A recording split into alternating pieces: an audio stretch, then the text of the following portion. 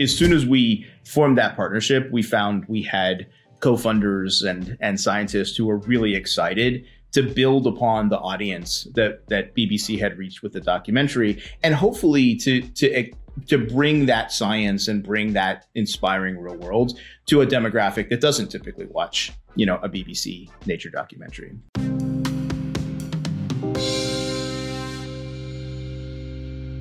Hello everyone and welcome to Geekoscopy 101, the podcast that explores the intersection between science, story and play with me, your host Dr. Yannis Kiss. Today we're exploring the ocean depths with video games and CEO of E-Line Media and the creative director of the Beyond Blue game, Michael Engst. But before I get to that show, I would like to thank everyone who's subscribed on YouTube. We've recently reached 200 and I'm quite excited about it. And to commemorate that, I am giving away Beyond Blue on Steam. And if you would like to join in that competition and enter, you can find the link in the description below. But anyway, let's get back to the interview. Welcome to the show, Michael. How are you doing? Nice to get to talk to you. I'm excited. I was exceptionally excited to get to speak to a CEO of a company. I don't think I've ever done that before. So it was really cool that I got sent all the way up the chain. I thought I was going to get like maybe a mid-level developer or something. So I really appreciate you coming on. Yeah, part of the benefits of being CEO is I get to choose the interviews I do. And I was very intrigued by the theme of your podcast and some of your prior releases. So I asked our marketing folks if I could chat with you because I'm excited about what you're trying to accomplish and really, really inspired by your mission. For sure, thanks. So today's podcast is about one particular game, although you are involved with many. But I wanted to chat to you about Beyond Blue specifically, which is a game based on being a marine biologist in the future. So how did that idea come about? Where did the inception of the game start? I guess as a setting, as a company, we're a consumer game developer and publisher that focus on games that are about the real world. And so I wouldn't say we wouldn't refer to them as documentary games. They are very much fictional worlds and they have narratives and characters and hopefully, deep and moving experiences, but they are definitely inspired by the real world, which we think is an awesome place. And we had done a game prior to Beyond Blue that was about culture. It was about an Alaska Native culture that we had done in collaboration with a tribal organization in Alaska who wanted to share a story that had survived for thousands of years through their oral storytelling tradition through a game. And in so doing that, the game included these insight videos, these videos that we shot while we were making the game with them that allowed a player, as they were unlocking things in the game, to learn more about Alaska Native culture from the people who were our creative collaborators on the game from the community. And the game broke out for us. I think we've reached almost 5 million players with that game called Never Alone. And the BBC was in the process of making a wonderful nature documentary series called Blue Planet 2, which is part of their flagship nature series. And they had seen Never Alone and thought it would be interesting to combine some of the documentary footage and some of the storytelling they had with real world scientists with a fictional game that was inspired by the science and the storytelling in their series. And so they called us up and invited us to do some creative ideation around a new game inspired by Blue Planet 2. And as soon as we formed that partnership, we found we had co-funders and scientists who were really excited to build upon the audience that BBC had reached with the documentary, and hopefully to bring that science and bring that inspiring real world to a demographic that doesn't typically watch, a BBC nature documentary. So that was the origin story of this particular project. That's pretty cool. I'm ashamed to say that I played only like an hour of Never Alone. I downloaded it. I think I got it for free on PS Plus, probably on PlayStation. And I played a bit, and I think I got distracted by other new releases and never got to it. And then I regret that choice. I need to go back and play it too. Yeah, if you do have a chance to play it, I would say play it with a friend. It's it was a tough difficulty curve. When you play it single player, you have to character switch, and it's a better game if you play it as couch co-op. I think you can play it online co-op now using Steam's little online co-op feature. But it's a fun game if you play with a friend. So we would invite you to play it that way. Okay, we'll try couch co-op. I didn't know there was couch co-op actually. I didn't remember. I think couch co-op is like one of those things. It's such a rare gem to get a game that's couch co-op these days, especially good ones. And I don't know why, because I'm sure like a lot of developers would have, started off their gaming career, playing with their friends, like playing GoldenEye and stuff like that. And so I wonder why it's dying out. I'm hoping you guys make more good stuff. Yeah, we like the intimacy of small party co-op. All the games that we're making now will either have 2-person cooperative missions or 3 or 4-person cooperative missions. Never Alone in particular, the theme was about interdependence and understanding how we as people are, interdependent with the natural world and with, in the case of the Alaska Native culture, the spiritual world. And so it was a premise from the beginning that they wanted people to play it with each other. And we actually debated doing online co-op versus couch co-op. And, they really liked the idea of people being in a setting together, being face to face and experiencing the game with each other. I think, going forward for business reasons, we'll probably do both couch and online co-op. But we love the idea of that intimacy of small party co-op. How did your team end up formulating the idea of what a marine biologist would look like? Like, did you guys deliberate with scientists or people in the field? How much of that? How much did you want to do, but maybe wasn't that realistic? What was that like? Yeah, so our process is very inclusive and participatory. So whatever the real world topic is, what we try to do is find scientists who have the time to go through the entire production process with us. And so they're on board and they're part of the creative ideation from the beginning. And that allows us to go back and forth with ideas that we think will make good gameplay and get them to help us map that to things that would feel inspired by the real world, but also to be inspired by the kind of work they're doing or the work they think will be done in the next 10 or 15 years, in this case, around ocean research. And so we had 2 lead scientists who we would talk to, maybe once or twice a month. And then we had a postdoc oceanographer and marine biologist who was resident in the team in the studio for the entire duration of the project.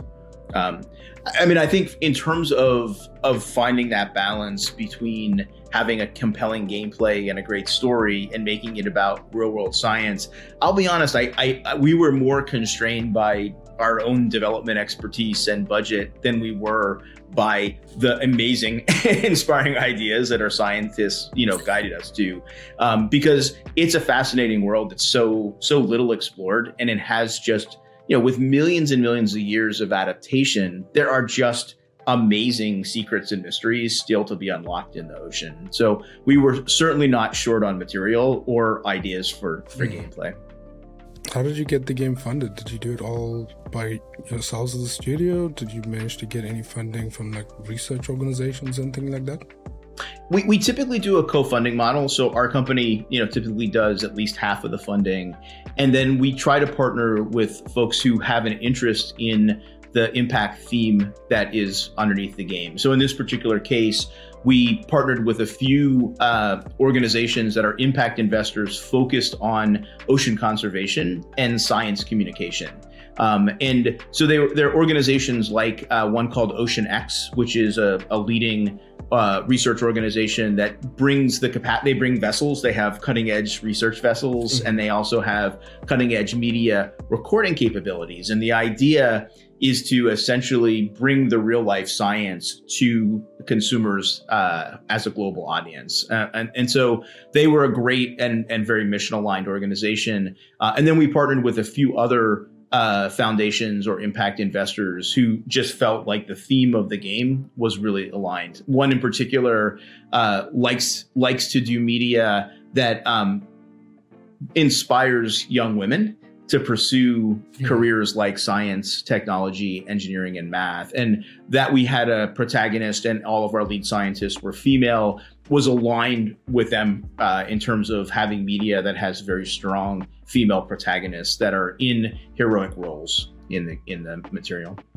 For sure. Speaking about funding, if you guys had even more funding than maybe you got from, other institutions, what would you have liked to add to the game to make it better? I think probably the number one thing we would have done was allow you to play it with others. I mean, we really benefited from that cooperative experience with Never Alone. And when we looked at this particular game, we were going 3D, we were going, a much richer visual environment. And we didn't quite have the budget to pull off online co-op, because we would have had to do AI for the character switching in addition to, allowing you to play with others so that we could, have both a single player and multiplayer mode. I think that was probably the biggest place that we would love to come back to, and we actually are strongly considering a sequel, and our hope is to be able to bake that into the game design from the beginning. I would also say that when we look at the feedback we get from our players, we have a pretty passionate player community, but I would say we get consistent feedback. They want to go deeper. They literally want to go deeper. They want to go to deeper parts of the ocean. They want to explore bigger worlds. I think diversity of gameplay. We have pretty limited set of mechanics in the game, and we try to keep it very accessible to players who don't have, deep gamer skills or have a lot of gaming literacy. But I think we have sophisticated gamers who love the ocean and love playing things about the ocean. So if we could get some more diverse mechanics and a little less of a linear progression, I think being a little more open world, a little more exploratory and rewarding, looking around and finding clues to discover the next mission or the main gameplay, that would probably be the second thing we would do. I suppose the only real shortcoming that I've seen online and other people that I know that have played is that the narrative was probably too short and not as in-depth as we would have liked it. So I think, maybe a bit of a longer story mode would be nice. And I think some things that are more, I suppose, in terms of gameplay loop, a bit more, I suppose, intense, or maybe something for the hardcore gamers. Yeah, and we agree. I think when we look at the potential for a sequel, I think we're looking at generating the missions and the gaming events a little more programmatically, so that our production costs aren't quite so linear. And I think that would both lead to more emergent experiences. I think it would also allow us to create much more depth of gameplay, and with more gameplay, richer opportunities for narrative. And I also think we learned quite a bit about how to raise stakes and create that intensity or that sense that I have agency, and it matters if I fail. And so we're actually working on some DLC, some updates for the game that are going to try to explore things a little more dramatically. And certainly in our plans for a potential sequel, we'll try to bring that intensity that those gamers like. And we completely agree with that feedback. Was there anything thrown around about having some research involvement, like citizen science, like getting the players involved in some kind of research aspect, or trying to use data in some way that other scientists could publish? Yeah, we actually started development on a couple of citizen science projects to try to take the actions that they have available and integrate them into the game. And again, that was something we ended up starting, but having to leave for a sequel. In particular, there are projects that look at both the identification of species, mapping species. There are citizen science projects that look at pattern recognition. So they present data, whether it's imaging of the ocean or video streams, and they look for folks to help them make sense of it, in a way that machine learning can't. And we would be super excited to do that. We actually worked with a group who had done some fascinating embedded citizen science with EVE Online. It's a European group. And, we really learned a lot from how they were able to make that part of the core gameplay. And so, you broke the wall and you knew that you were accomplishing something in the real world from a citizen science perspective, but they were able within EVE to actually make it feel like progress in the game itself. And, for us, that would be important. We want to hold our standards high in terms of giving you activities that feel like they're well integrated with the game. So we think it's a great idea. We would love to do it. And hopefully we'll get to revisit those partnership opportunities in a sequel. For sure. I think citizen science in video games is one of those things that just makes a lot of sense, but not a lot of people are doing it. Hopefully, going forward, you have games like Borderlands 3, Folded, and like you said, EVE Online. I think I'm currently together with a friend collaborating on writing about some citizen science games and what they do. So I think there's an article in EVE Online that's going to come out. I forget what the other one is, but shameless plug. So I look forward to it. So recently, just like last week, Zach Hartzman, who is the creator of Hey Listen Games, which writes and prepares material to be taught in class about video games, wrote a story about you guys and Beyond Blue, trying to promote it as a way to, discuss marine science. Was that something that you guys were intending at the start? Was there anything you did in the game to try and push that as a teaching tool?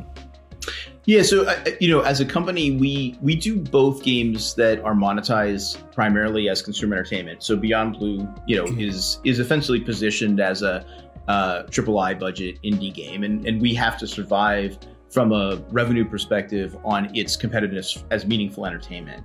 We also make games for learning, and we make games specifically for learning environments where the goal is purposeful learning.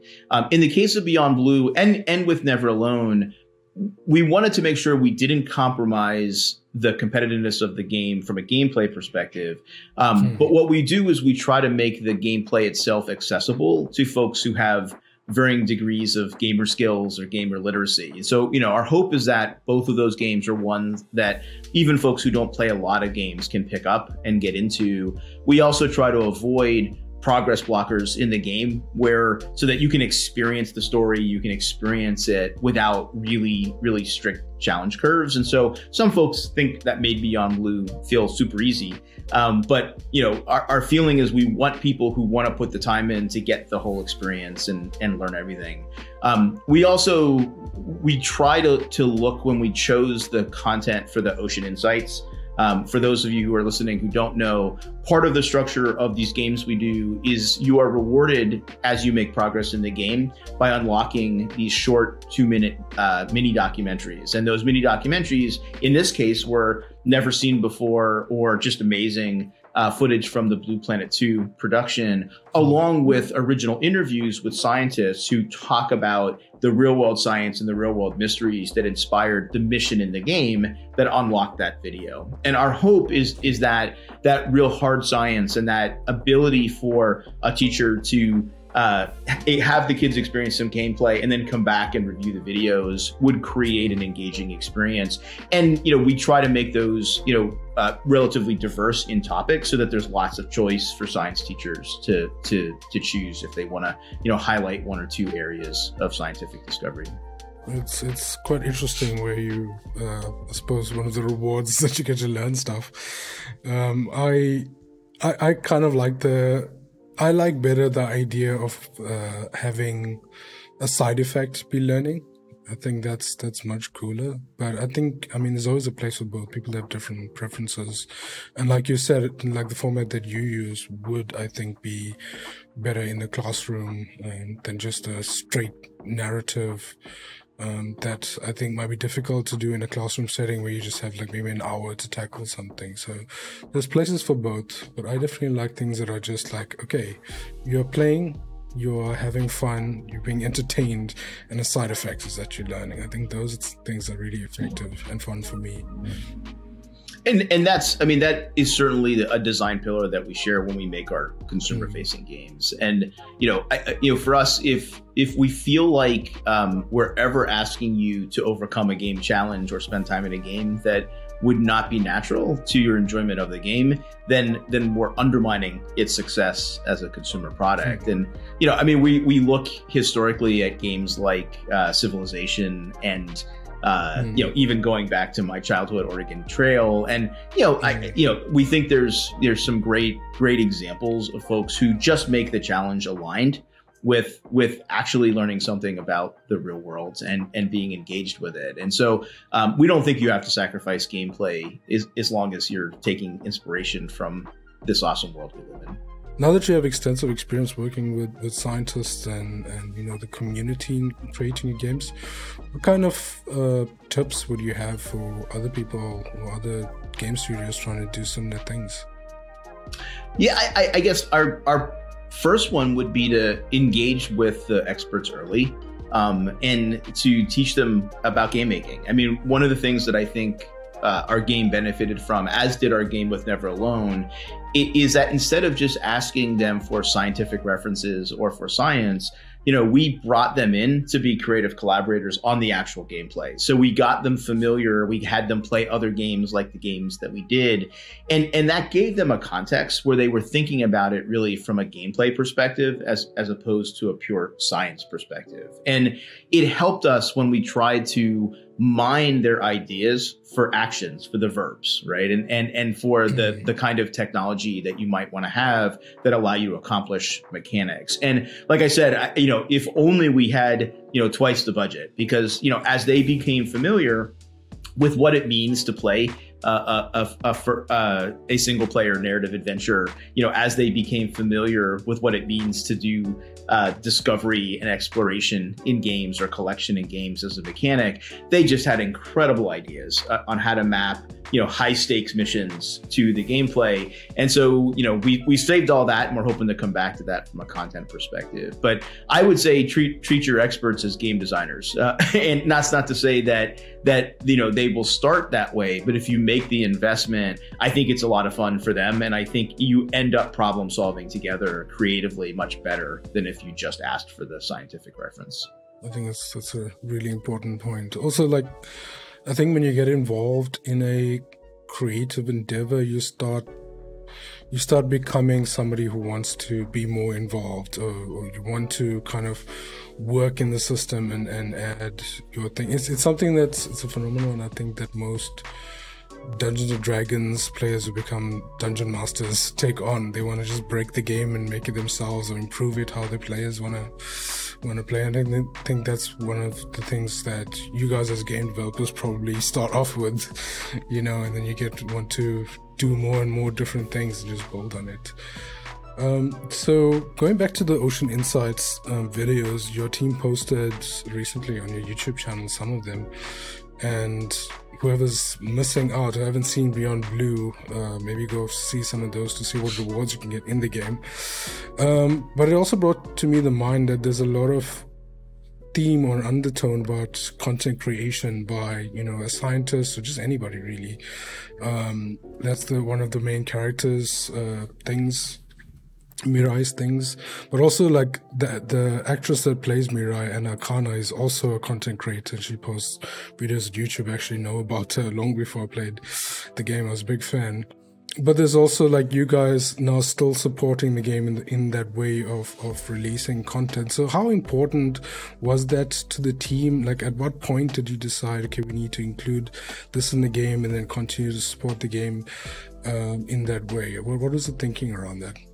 Yeah, I guess for us, it's an intrinsic part of any game that we make for the consumer market. The idea of creating an intimate relationship between the player and the experts that help us mine the real world, we feel is an opportunity that as game makers, we go through that journey. And so, when we made the game about Alaska Native culture, we spent weeks, in Alaska, within the community, participating in the festivals, listening to the oral storytelling. And our feeling is that by allowing the people who are the real world experts to speak directly to the audience, directly to the player, unfiltered, that there's just something magical about that. And it also, I think the videos create an opportunity for us to break the wall and say, well, this is really what the science is, or this is really why this is exciting for our planet if we could solve this particular mystery.